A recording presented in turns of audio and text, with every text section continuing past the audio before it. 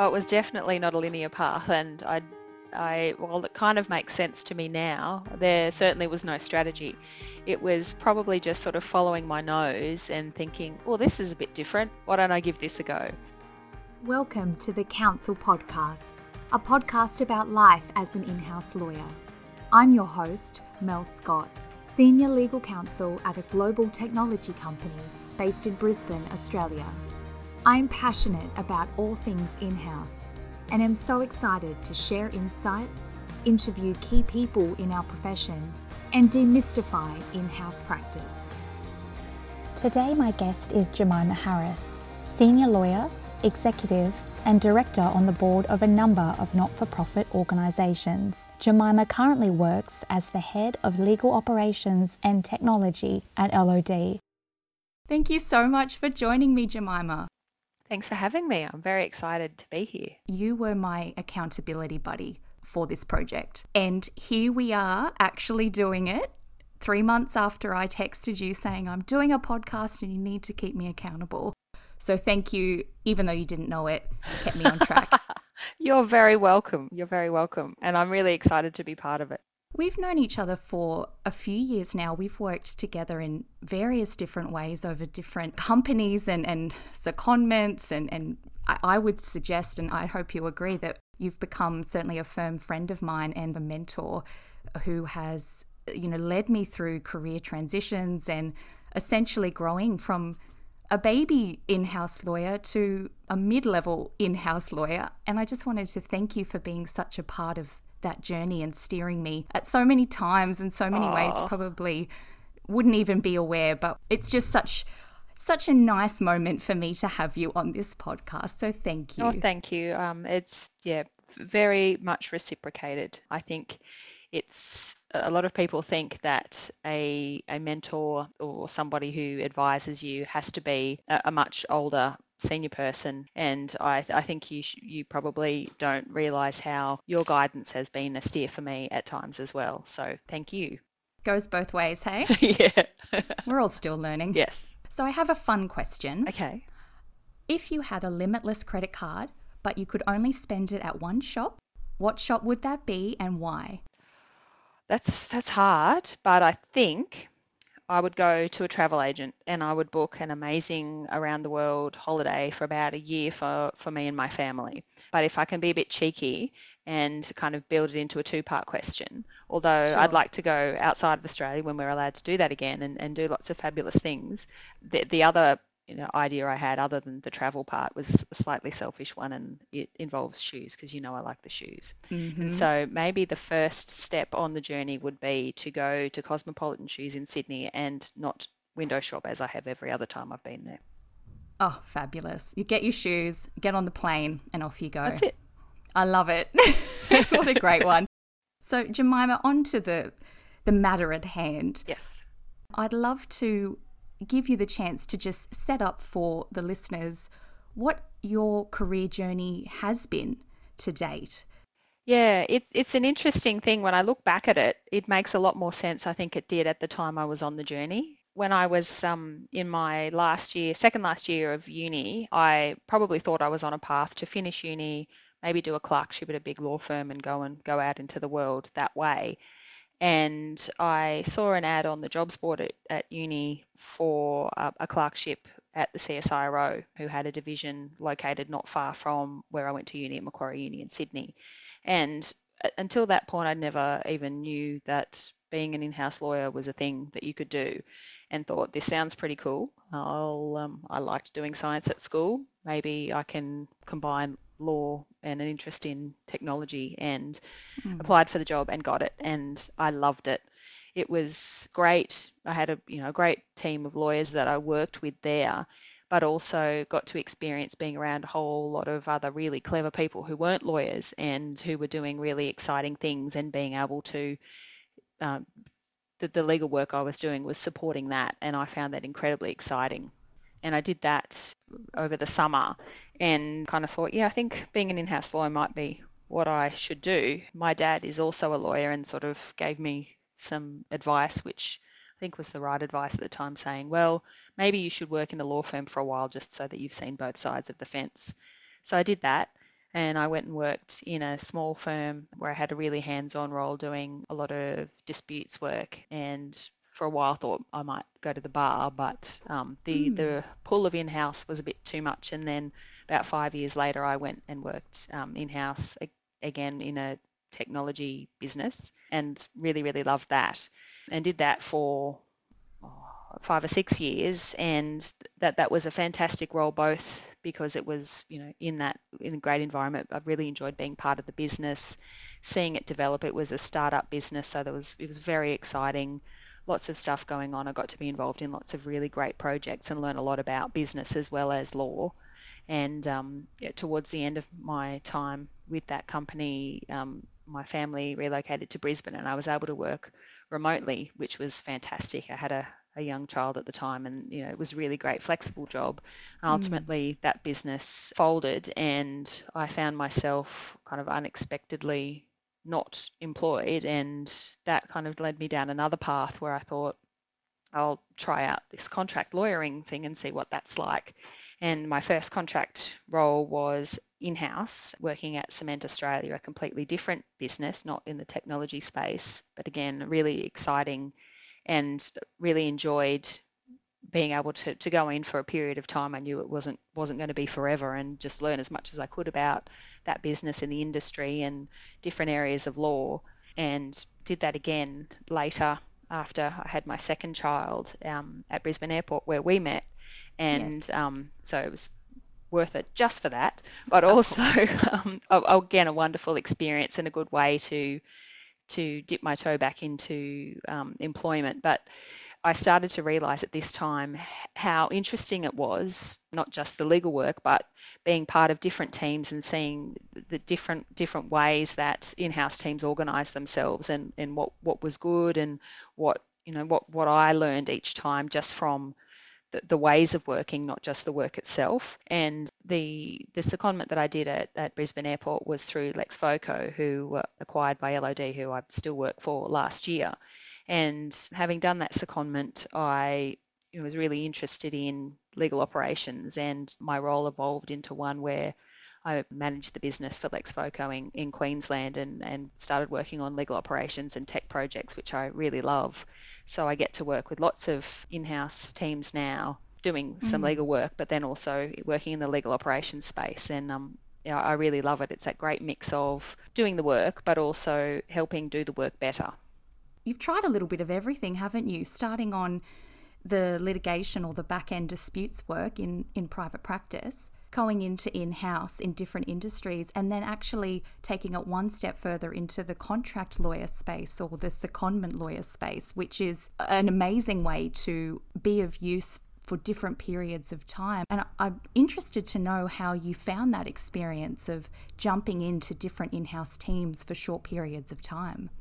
Yeah, it's an interesting one. The first time I was quite nervous because I didn't know what to expect, and often with secondments, they start off as being for maybe 4 to 6 weeks. They're often extended, so you go in thinking it might be only for 4 to 6 weeks, and depending on the type of role, it's hard to really get your head around what's going on within that time. So it's really just a matter of trying to work out really quickly who's who in the zoo, what's important, so you can start doing the work really quickly, which is challenging. And that often comes down to, I guess, the maturity of the legal department you're going into from a legal operations perspective. If they've got a good set of guidelines that they can give you as a new starter, so that you can quickly understand things like what the business's preferred position on certain contractual terms is. So if you've got to review and negotiate a contract, you know what you're looking for.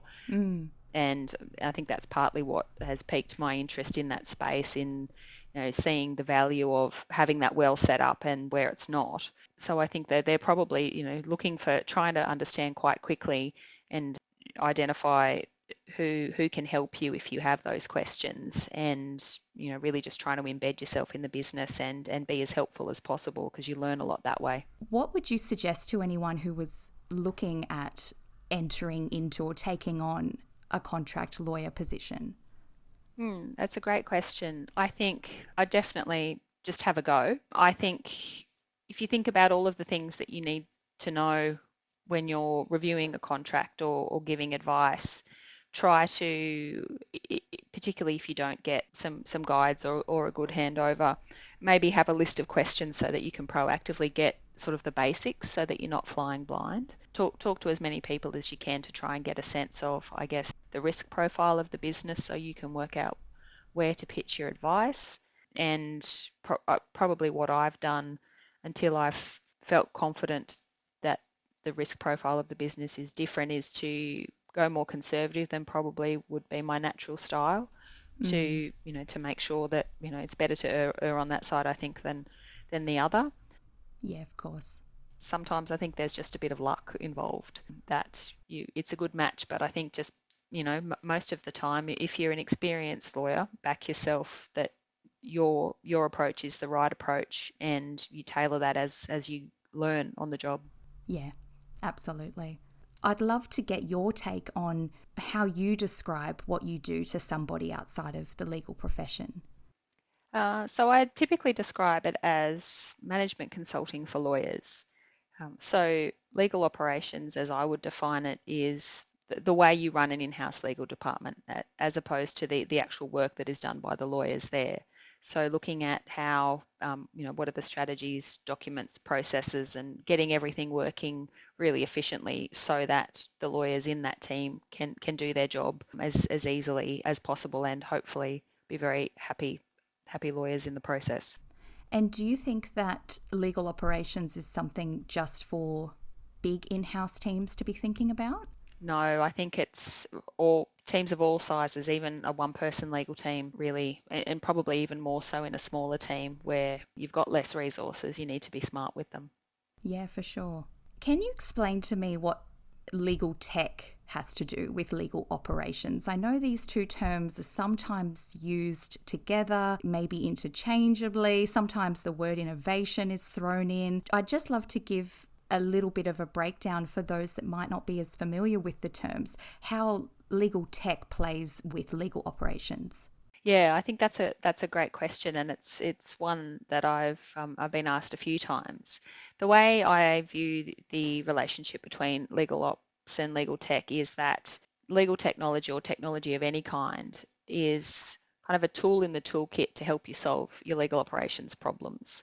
So the various things that you would be looking at having, good documents and processes can involve technology. But that can be as simple as, when I'm talking about documents and processes, it could just mean having a really good set of contract templates that you can use. You might, depending on how often you use them, you might use legal technology to automate them and speed up some of the processes for getting contracts produced and signed.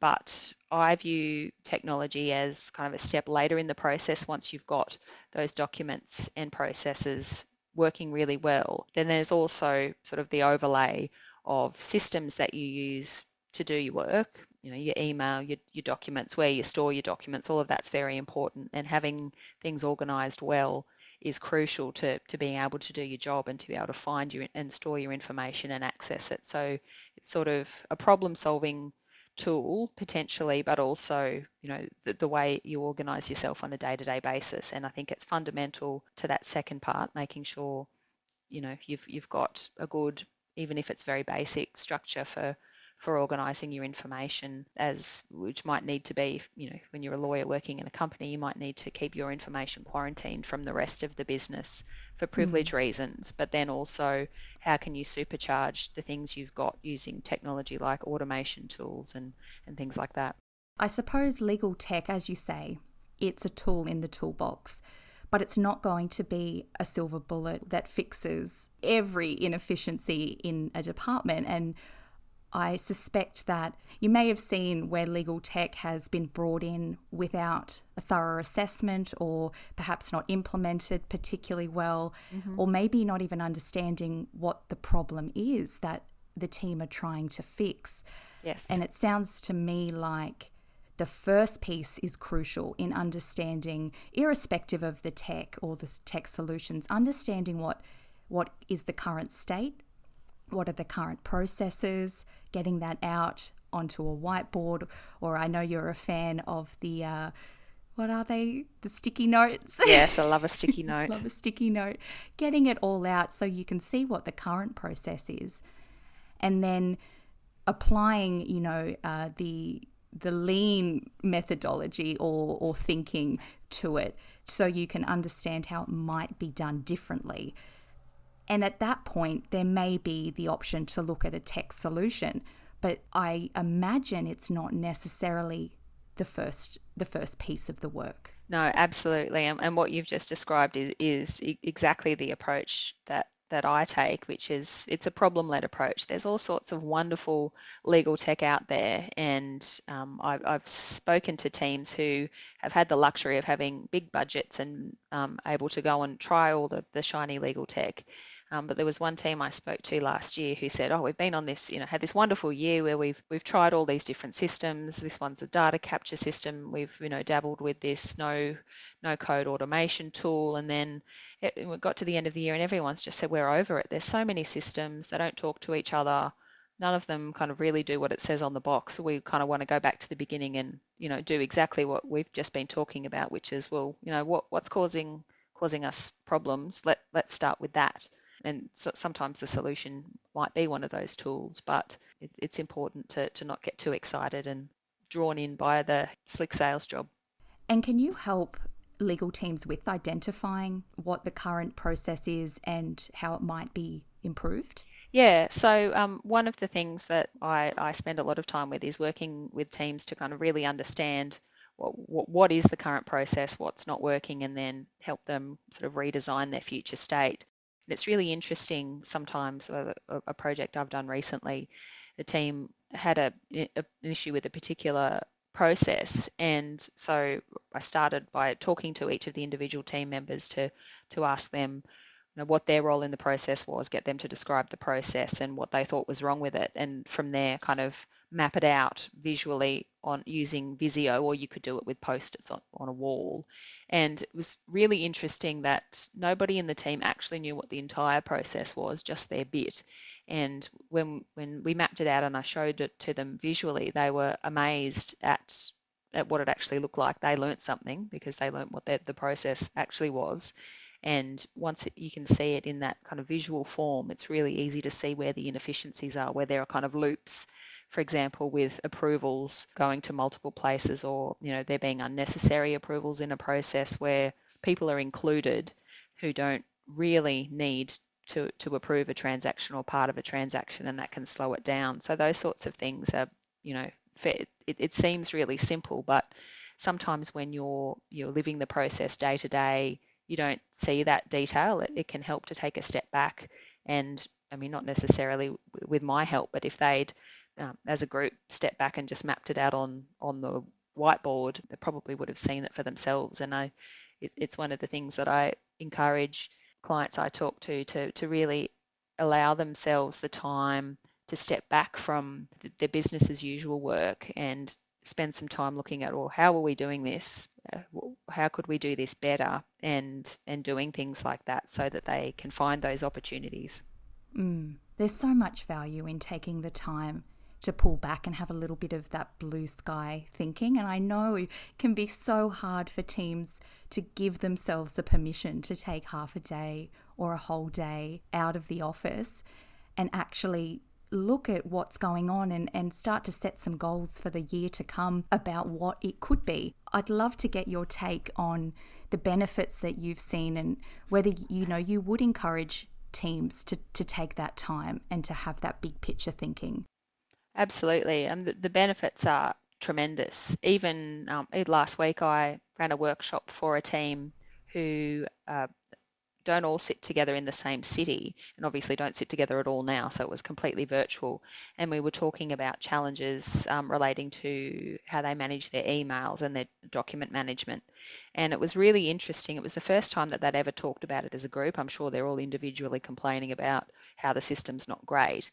But at the end of the session, the comment was, it's great to understand how everybody else's pain is sort of shared and we can solve the problem together. And I think that applies to lots of different problems. And I mean, that was just a couple of hours that they spent as a group, working through a few of the challenges that they'd been experiencing. And it doesn't have to be, days at a time out of the office, although that's obviously fantastic. That's the holy grail. But I think even having an agenda item on a regular team meeting to talk about, the how, not just the what, or, even quarterly have some time, a few hours to talk about things, and maybe, have a running list of things to add to it ahead of that, the quarterly session, so that you do quarantine the time to invest in yourself as a team.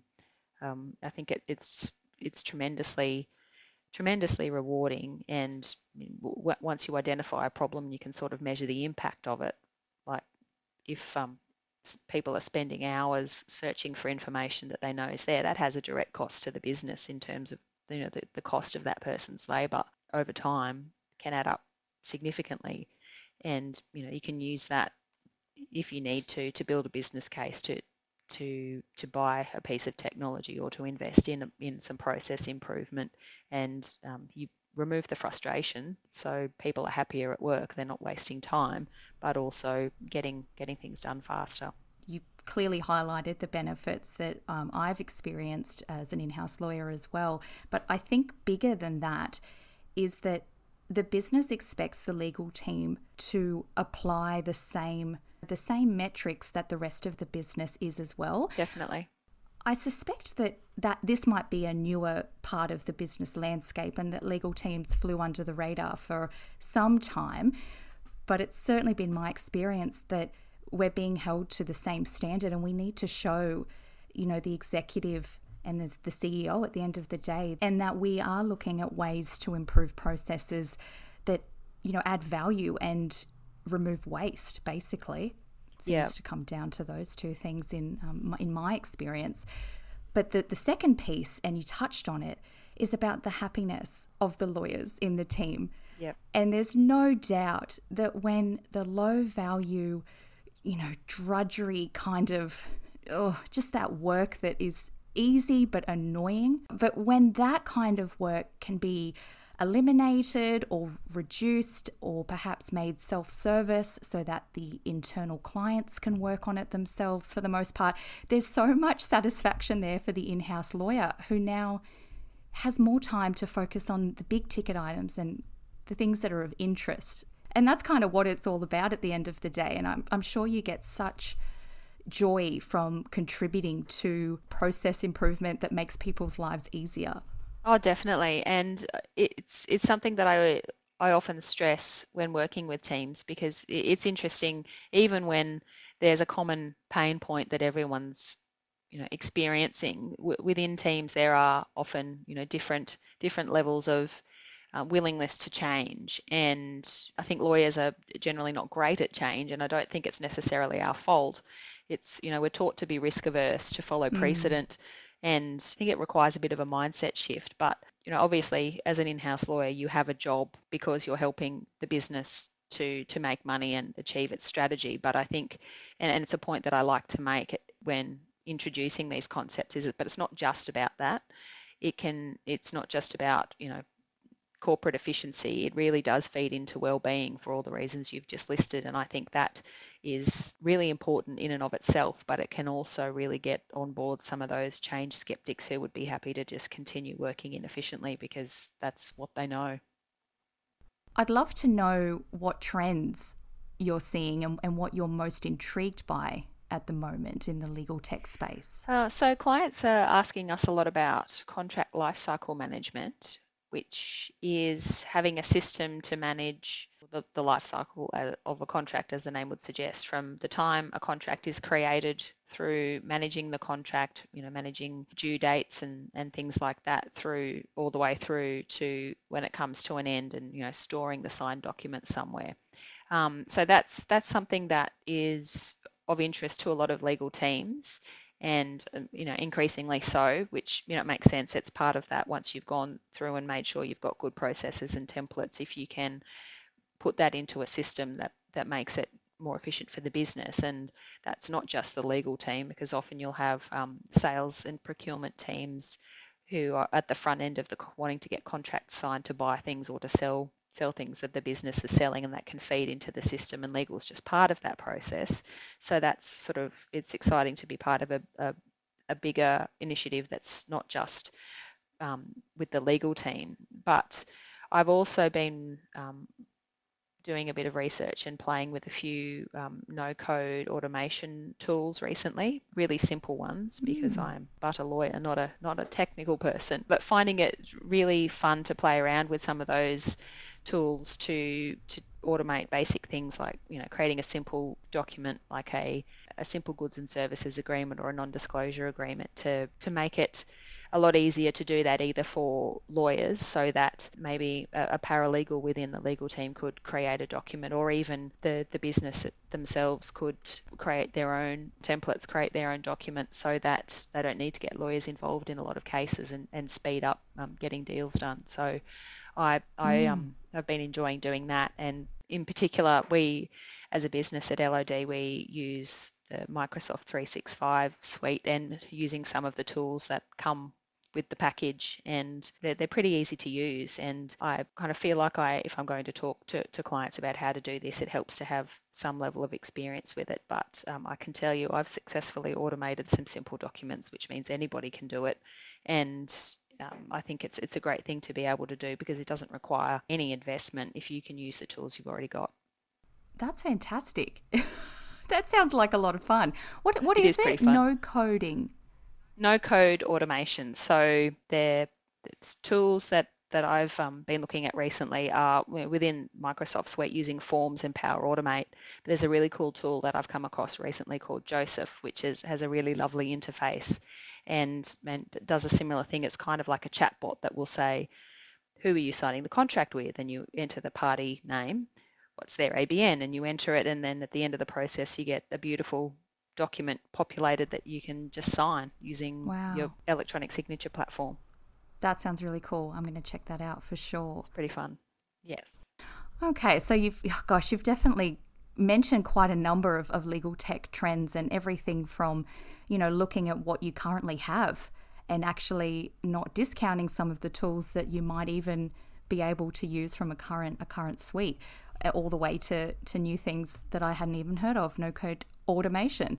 And I know you really you do work in a space that is quite at the cutting edge, and I would say that LOD are thought leaders in this space, and always looking ahead around what's coming and how legal teams can continue to thrive. With that in mind, I'd love to know where you see the in-house legal industry as a whole in the next 5 years, and what's going to be different for us in, say, 2025. That's interesting. I've been thinking about this. I mean, 2025 isn't that far away, No. But if I think about how much things have changed in the last 5 years, I don't think I would have believed you if you told me 5 years ago I'd be working with some of the tools I am now. I think in terms of trends, I'm really hoping that some of the changes we've kind of had forced upon us over the last few months as a result of working remotely will drive a real shift in the mindset of a lot of lawyers that some things are too hard. I think there's a lot of different stages of maturity and willingness to innovate or do things differently, but I think I can feel a real shift talking to in-house teams over the last few months who have been able to achieve things that they wouldn't have thought possible at the start of the year. So some organisations who were very risk averse and saying, we could never implement electronic signatures, those contracts will never be enforceable, managed to do it within a week because they had to, because people couldn't physically get together to sign documents. So I feel like things probably won't change radically, but I'm really hoping that the laggers will catch up.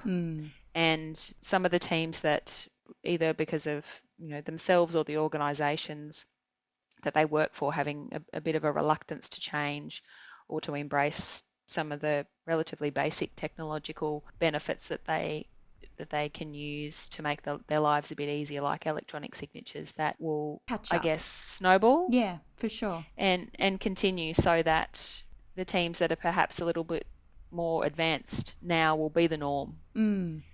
Oh, that sounds exciting. It does. No, and I think, like you said, it's about mindset, and change has been forced upon some lawyers, and others were really excited and are always up for a challenge and have a bit of a growth mindset. But however you come to it, if you're more open to change and looking at doing things differently, yeah, I do suspect that everyone will benefit from that, and that the in-house team of 2025 will be hopefully a little bit more open to doing things differently. I'd love to know what you think about the composition of in-house teams. Do you think that we'll continue to see a growing, like a volume? You know, are we? I suppose it's a bit of a leading question, because I've seen some statistics that indicate that in-house lawyers as a whole in the state of Queensland, at least, are increasing just year on year. And I suspect that may come from, you know, basically realigning of external lawyer spend, bringing that back into the business and you know, spending it on a salaried employee, and all of the benefits that come with that. Do you think that that's a trend that you're seeing, and sizes of teams are growing? Yes, absolutely. I think that trend will continue, and I think it is largely cost driven, as you've just described, but I think it's also because a lot of legal teams are doing really great work and being able to demonstrate their value to the business, not just as lawyers, but as trusted advisors and real commercial partners in helping run the business. And I think that happens in a lot of ways. It's through, you know, the work that they do, and you know, some of the improvements that I've talked about, how they can really show the business that they're working to help make business run more efficiently. But I think probably kind of slightly outside of the legal team, if you look at the composition of lots of boards, leaving aside gender diversity issues, there are a lot of reformed lawyers on those boards. And I think in general, there's a real value placed on the problem-solving skill set of lawyers. And I think, you know, within business generally, not just within the legal team. And I think that bodes well for legal teams to continue to be supported and appreciated as really valuable and crucial to the success of a business. So I think they will continue to grow, you know, along with the businesses that they support, and hopefully in a way that's, you know, really exciting and rewarding for lawyers, you know, coming through the ranks. And speaking of lawyers coming through the ranks, if we look at the early career lawyers and the junior lawyers that are out there, how do you see their role in in-house teams? I think it really depends on the type of law that the person wants to practice. And I'm seeing an increasing number of lawyers going straight into in-house roles after qualifying, rather than into I've seen that as well.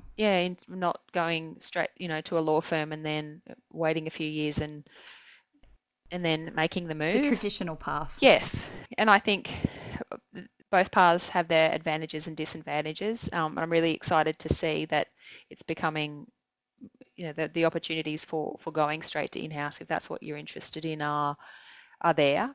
And increasingly that there seem to be opportunities to do PLT within an in-house team rather than a law firm, or to do a bit of both, and to really get a taste of what it's like and see if it's for you. It, you know, certainly I was drinking the Kool-Aid within a couple of weeks. I had a fantastic experience working in-house, and it sort of spoilt me for anything else. It was opened my eyes to a whole nother world that I'd never knew existed. So it's, I try not to be too evangelical about it, but I would definitely encourage early career lawyers to find, you know, opportunities where they can, to get an experience of whichever side of the fence they're on, of that other side. And that's what it's all about. I think too often, you know, as a graduate or a junior lawyer, you feel a pressure to really pick something and for that to be it, and that you've got to get it right because this is going to be your career and you can't change. But I really feel like I've seen enough evidence now to suggest that anything is possible. If you want to go straight to in-house and then maybe back to private practice at 3 or 4 years, and then perhaps back to in-house at 8 to 10, you know, that is possible.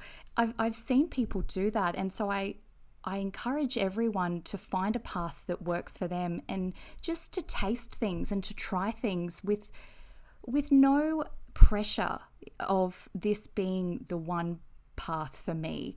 And I certainly am flying the flag for the in-house course just so that people know it's an option, because it's not always something that is talked about at university or advertised in any real way. So often law students may not even be aware of in-house, but the idea of taking, those first few years to just try and to taste and experience and see what works for you, I think can be quite liberating.